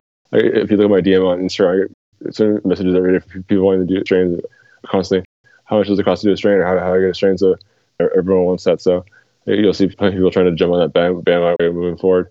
But who can do it right? Who can actually execute it properly and not water it down and do it? I mean, I see so many brands coming out right now that have poor quality flower and poor just quality overall. I think if you don't have quality and don't have something that's unique, and people won't go very far. So yeah, that's the key for those projects and having a real stay in the industry. Oh man, I'm gonna have to thank you again for replying to my email, considering you got famous rappers filling up the inbox. Yeah, all kinds of people. It's crazy stuff I get. People wanting strains make you horny. Weird messages. You laugh at some of the stuff I hear. Like a Viagra company hitting you up. Yeah, rappers hit me for that stuff. People are wild with their ideas. It's crazy. Wow, that's cool. I mean, something which just came to mind that I would love to ask you before I forget about is that I've seen this sentiment expressed by a few different people within the community where they're saying, like, many of the top brands at the moment, you ask them about their grow space and like they don't even have grow spaces, like they're outsourcing to other people. Do you think that that's going to become more standard, or do you think that's is there any even truth to that as far as you can tell? There's definitely truth to that. Lots of people are outsourcing and doing white labeling. Definitely common in this industry. I think very few people actually have it all vertically integrated. Like some people do. Very rare to see someone doing it all on their own. Most people have some partners to some degree. It seems like so challenging to get it all dialed all by yourself. So I think it's more of over time to see that happening with brands. I think you'll see white labeling done for a while. You'd be surprised how many brands have white labeling done. Yeah. And do you think over time that it's just going to become segregated? Like there'll be people who produce and then they sell to the brands and then the brands retail? Or do you think it's just a temporary period we're in? I think it'll still continue. I mean, I think lots of these brands that have brands now will kind of fail and have to end up doing white labeling to survive. So it'll be make sure the ones that can hold on to their actual brand and themselves, the ones that have to kind of like fall for that just to survive. Yeah, sure. I guess, yeah, certain times people find themselves in a bit of a tight spot. So to jump away from that for just a moment, I just wanted to quickly jump back to the breeding stuff for a second. We often talk to breeders about their sort of hierarchy of traits in terms of like, for you, you've mentioned already terps is very important, but in terms of things like yield, ease of growing, stability, what are sort of some of the things that you think of first and foremost in your mind when you're creating a new cross that you want it to have within it? Besides terms, I'd say structure and vigor and potency. I think it's very important that a cultivar is viable for someone to cultivate on a commercial scale before into the recreational market. So I don't want to make cultivars that are just like check one box or terpenes or potent that have shitty yields and bad vigor. I think it's very important to check all the boxes and really focus on robust genetics moving forward and things that really can please all aspects of the cultivation and flower profile. Yeah, sure. Like having it well-rounded. That makes sense. Yeah. It's very important for me. So what's your thoughts on the current sort of seed pricing within the market? I've heard people in the past talk about how like we should get standardized pricings where like, you know, everyone sells an F1 for the same price, blah, blah, blah. Do you have any particular thoughts about the seed game and pricing, or do you think it's just like market forces? I think it's market forces, and I think some banks charge more than others. Unfortunately, they don't really abide by breeder rules. So I think it all comes down to just your brand presence and how good your seeds are. I think really the proof is in the pudding, so you should pay for what you get for. And I really don't like the idea of really expensive seeds. I think they should be more middle of the road, not too expensive, or they're like rare gen people don't want to pop because they're so expensive, but middle of the road. Sure. I think the reason why this came to mind for me is because I remember not too long ago there was a lot of people who were a bit upset about the price point of that Runts release, and I think many of the packs were selling for around $700 each. Do you feel like there should be any sort of upper limit to how much seeds should cost? Like, should there be any consideration for like sort of having cost accessible lines for the public? Or do you think, look, it's just market forces. If someone wants to offer like a cheaper line for other people to be able to grow their work out, so be it? Or what's your thoughts on it? Is it just a case that not everyone gets to own a Gucci bag, so to speak?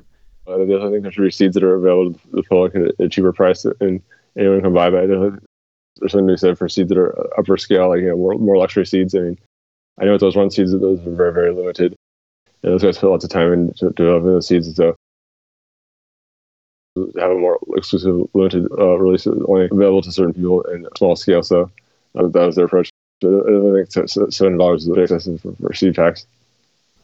So I think likewise, some of those same people who weren't too happy about the Runts release kind of had some concerns that maybe that seed drop was the result of a crop failure that kind of pollinated itself.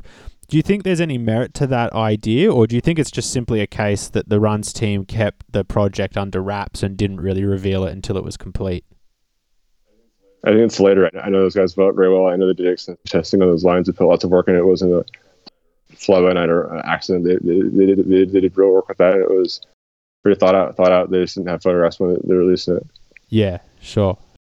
So, I mean, another line of yours which caught my eye because it's really cool was Legend Orange Apricot F2.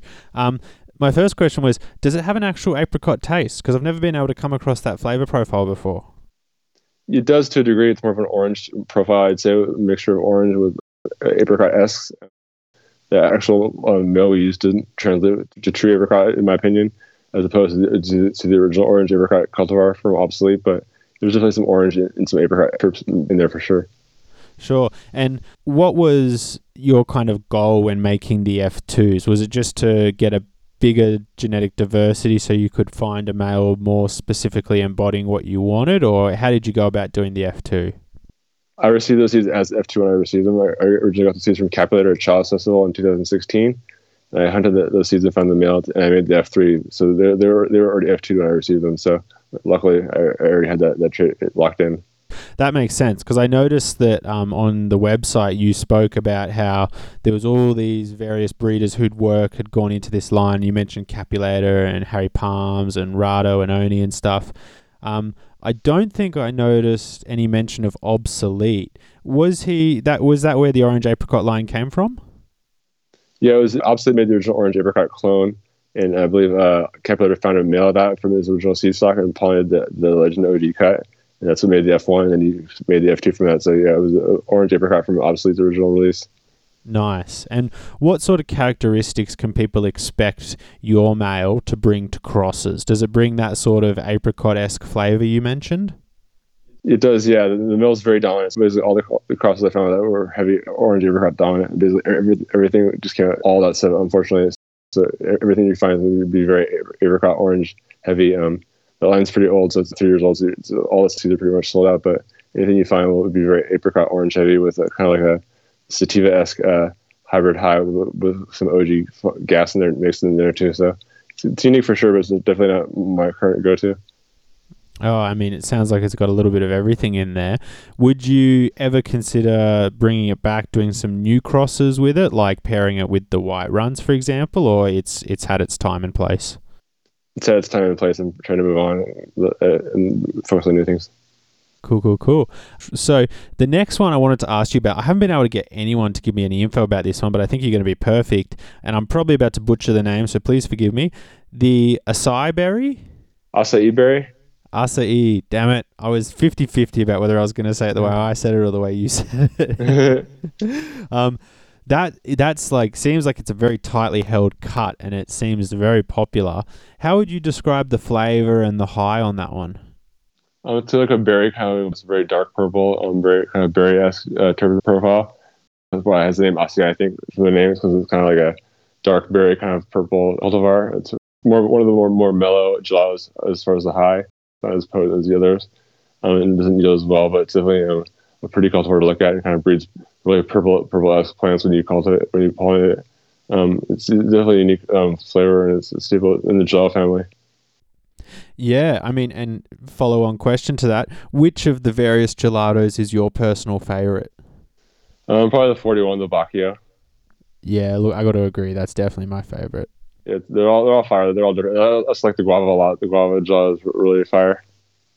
Oh, okay. How did you manage to come across the acai berry? Because I just don't know anyone else who's got that besides Shabinsky himself.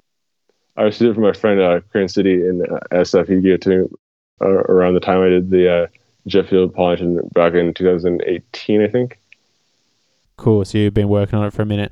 I guess as the follow-up, do you feel like there are any of the gelato cuts which maybe, aren't the 41, not your personal favorite, but you think that when you pair them with males, they produce really nice offspring? Yeah, definitely, for sure. I think they're all good. They're all very unique. The gelato lines are very unique collection of cultivars. It's kind of one of the staples of the last couple of years, I think. I think the 41 is probably the best breeder for sure, though. Yeah, sure. We've definitely seen some powerhouses come from that one.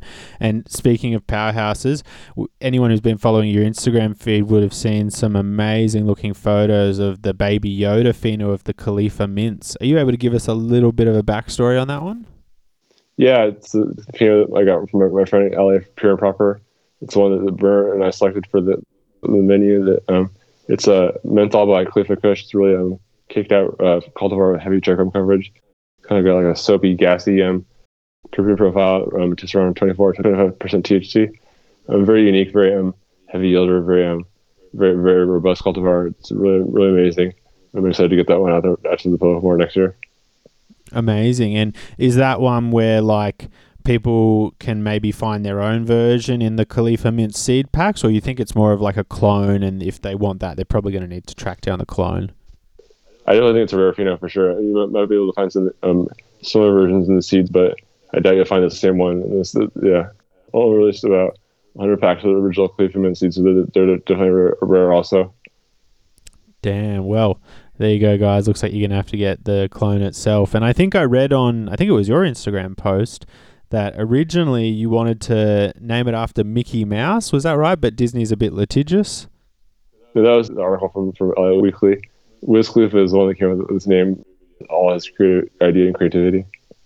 Yeah, okay, cool. I still think Baby Yoda is a dope name for a cut. Yeah, we'll see how long I can run with that one, though, because of various reasons, though. Yeah, see if old George Lucas comes in hard. Yeah. Hopefully not. We'll see though. Speaking of IG, we're kind of going through an interesting period at the moment. You know, there's been a lot of companies that have been having issues with IG, removing their posts, censoring them, banning them, all that stuff. It almost seems like you have to say like 10 times in a post these days, like not for sale, not for sale, not for sale. On face value, it seems to me like your Instagram's doing really well with the marketing and whatnot. Do you have any tips, or do you feel like it is very hindering and it's just all about how you play the game sort of thing? I have no idea what makes it happen. I'm not sure why I got lucky. I've had some problems in the past, but overall, cross my fingers, knock on wood. Yeah, I'm not sure what makes it happen though. It seems like a roll of the dice, honestly. Sure. Do you think that there'll ever be some way forward where people can exist on the social media platforms and not be harassed? Because the thing that I noticed the most is that it seems like most of the companies that are sort of having them censored and having stuff removed seem to be legal companies in legal environments. So it's kind of like, at what point are you going to leave us alone? Yeah, I think it'll change eventually. I think we're in this kind of weird time frame where it's quasi legal in some states, not really federally legal across all states. So I think once it changes, more companies accept it nationwide and becomes more publicly accepted, you'll see more changes and more acceptance on social media. I just hope so. Sure. So a few times throughout our chat, you've mentioned that you're hoping to release cuts, or that cuts are released.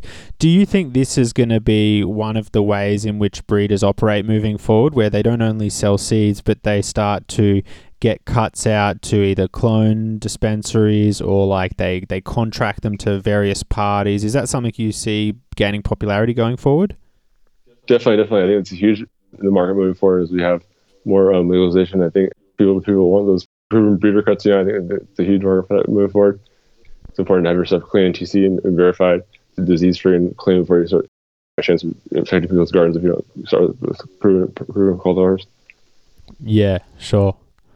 I mean, kind of a bit of a left of field question, but I was just curious to ask you, would you ever consider trying to develop a strain specifically that's like on the larger yielding side? Because I think that sometimes you often hear people talk about how they love exotics, but the yields are always like, something you got to take into consideration when growing them. Would you ever try to reinvent Blue Dream and bring some new sort of piece to the game that's just also big yielding? Yeah, it'd be awesome. I like that idea. I was drinking a really big yielding Runs cross, and I think one of the drawbacks for Runs is people complain about its yield. So I think that's one of the traits you can improve with Runs, and you'll see it over the coming years is improved Runs cultivars that have really strong potency and yield, but with the Runs terpene profile from the original cross. How would you describe the Runs terpene profile? Some people say that it smells like just a mixture of gelato and Skittles. Do you feel like it's more nuanced than that? I think the real white Runs is a very strong profile. It's very Skills terpene dominant, but it has a unique. It's like Skills and steroid. They're really unique and really strong, in my opinion. It's hard to forget. Yeah, sure. And I mean, sometimes you hear people describe Skittles as having like a sort of soapiness to it. Do you ever pick up on that? And do you think that's the same sort of soapiness that people describe in other strains, or they're sort of different ones? I don't taste any soapiness in Skittles. It's more like a grapefruity kind of like a melony kind of like really unique like a gravy. It's hard to describe. It's so flavorful. It's really amazing in my opinion. Sure. And do you have any predictions as to what might be the next big flavor profile to take the scene by storm? It's a hard one. I think everyone seems on a quest to find the old skunk terp. Seems kind of lost though. But yeah, I'm not really sure. I know Gasoline is a staple this year here to stay. I think just revivals of that. Sure, and I mean, you just raised a brilliant little topic of discussion. Many people are currently trying very hard to find or bring back the roadkill skunk. Was that something you ever had any interaction with, and or would you ever be interested in trying to track that one down yourself? I haven't had any. I'd love to find some, but it seems like it's a holy grail. It's kind of hard to find. Everyone seems on the quest for it, but we'll see. I have a feeling that the profile might be lost, but hopefully not. Yeah. And as a bit of a random aside question, would you ever consider doing any CBD work? Because I noticed that although there are breeders out there who do work with CBD, you never see like Cookies CBD crosses. Is that something you might be interested in looking at, or not particularly? Yes, I'm working on some CBD stuff right now with some partners in Oregon. do some CBD lines with some existing cultivars from compound, basically taking some of the compound staples and favorites and hitting them with some CBD males. So this is season type 2 and type 3 products next year for sure. Oh, that's exciting. What sort of females jump to mind for you from your collection that you think would blend well into that project? I hit some jokers and some high society, some apples and bananas as well, some of the staples, some of my classic ones, and blend them with the CBD, and it makes some unique crosses. Good answer. I'm sure there's some exciting stuff in there. To jump over to kind of a more community topic, I think a few years ago, might have been 2018, might have been 2019. I think I saw you guys had a booth at one of the events. Was it Emerald Cup, or am I mistaken? Yeah, or into EXO, one of those. Yeah. What's your thoughts on the current state of the sort of events we have? It feels like there's been a bit of a changing attitude amongst like the real breeders and real hardcore enthusiasts since Rec was introduced, and notably we've heard a lot of people say that they're feeling like, for example, the Emerald Cup like hasn't quite been the same as in prior years. Do you share that sentiment, and what do you think would be the future of these events? Can we expect to see compound at these events?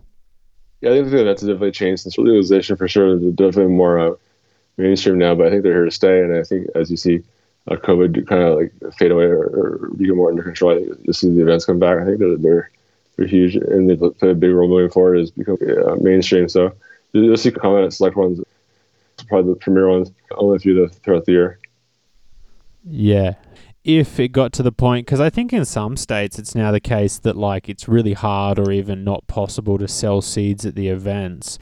Would you still go to the events if you weren't able to sell seeds, or do you feel like there's got to be some sort of give and take with the breeders themselves? I still go to events for sure to see some friends and to kind of socialize, but I think you should be able to sell seeds in sample flower. I think one of the things that you can't really smoke for sample flower. I think it's a big downfall into their full potential. Yeah, certainly. New question we don't really talk about too much, but I've noticed that many breeders seem to have interesting like side hobbies, side passions. You know, some people are really into craft beer, some people are into their like motor cars, some people are into breeding dogs. Do you have a little side hobby you're particularly fond of? Unfortunately, not. I kind of breathe and eat and sleep this every day. I'm kind of passionate about my work so much to my downfall. I like to get into some more projects, but right now I'm all compound all the day, every day. For sure. And I'm bringing a new question into the game because we've asked a few breeders this, and I'm going to make it a new staple. What's your favorite food? Lebanese food, hummus and falafel and garbanzo bean stuff, like the whole Mediterranean and Middle Eastern food. Oh, Habibi, you should come see me. I live on it. I'm down. Let's do it, man. Yeah, dude, Lebanese is the best. I'll bring the apples and bananas for dessert. Oh, shit. It's a date. I'm down. Let's do it. That's awesome. Okay, well, this brings us to the final 5 questions, which we like to ask all breeders. Okay. So, first one is, what's the most memorable weed you've ever smoked? Probably that dog shit or the lavender from someone when I was in Amsterdam. Those are my 2 favorites for sure. Sure. And is there a strain out there where everyone you knew was like hyping it up, talking about how good it was, and then you finally tried it and you were like, this isn't that good? Yeah, no offense to Capulator, but the Mac is the one that comes to mind. I think that one does tend to polarize a lot of people. I actually really like it, but then again, I've only tried it like from Mac and Skunk Tech, who are both really good growers, and I know that there's a lot of people who maybe don't quite do it justice when they're growing it. Yeah, it's a great cultivar. I just don't think it lives up to the hype as far as the return profile. It's a really weird profile, isn't it? It's like orange juice and incense mixed together. Like, it's so weird. Yeah, but no offense to Capulator. He's my friend, and he did good work on that one. It's just not my cup of tea. Yeah, sure. Look, I'm sure it's nothing he hasn't heard before, so chill. So next question is, I'm about to drop you off at a desert island where you're going to spend the rest of your days there. You can take 3 strains of weed with you that you have to grow forever. What 3 strains are you taking? What 3 clones? Or you can take seed stock if you want. White Runts, Jet Fuel Gelato, and probably dog shit. Love it. Nice little mix there. Opposite end of the spectrum. You're about to drop someone off to an island. you're not particularly fond of this person. What 3 strains are you going to leave them with on the island? All the same strains. Love it. Very diplomatic. I like that. So, final question. If you could go back in time to any place throughout history, anywhere around the world, you got a time machine. It's going to take you wherever you want. And the goal is you're going to collect either some seeds or some cuttings or whatever it is. Where are you going, when, and what are you collecting? I'd really like to spend more time in the hashish region of Middle East and kind of explore the hashish strains of Afghanistan and the Middle East, Pakistan, Morocco. Really get involved in that. It was always a dream of mine to be involved in the hash and see the traditional methods and be immersed in like the old ways. I was going to say, dude, we need to go do the Silk Road together. I'm down to do it and eat falafel and hummus. What an experience. That'd be so lush. Fantastic. Well, that is an amazing answer. I think that just about brings us to the end of things. Was there any shout outs or comments you wanted to make in general? Shout outs to the Runts crew, Nick Runts, Burner Cookies crew, Node Labs, my friends, DSG Labs, Turpogs, Labs, Scotty, Ted, everyone that supports me at Dio Farms, all the fans of Compound, everyone that's really pushing the envelope as far as genetic development and kind of doing good quality work. Yeah, amazing. Well, I mean, again, thank you so much, Chris, for coming on the show, for sharing all your knowledge, and in general for being the amazing genetic maestro behind Compound Genetics.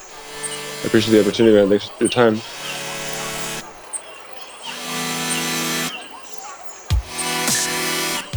And there you have it, my friends.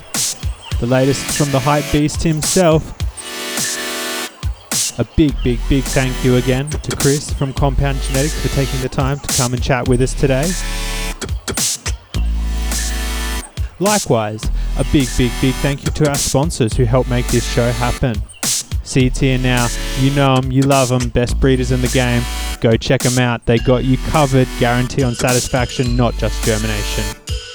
Likewise, Coppet Biological Systems, your number one stop for all things beneficial bugs, microbes and powders. You need that beneficial army, the beneficial microbes and the feed to keep the good guys stocked up so they can fight off the bad guys. Make sure your harvest is the best to date by using their products. Finally, huge shout out to the Patreon gang. You guys are the lifeblood of the show, as you know. I appreciate you so much. If you're listening and you would like to help support the show, ensure more episodes happen, early access to content, additional unheard interviews, so much more, go check out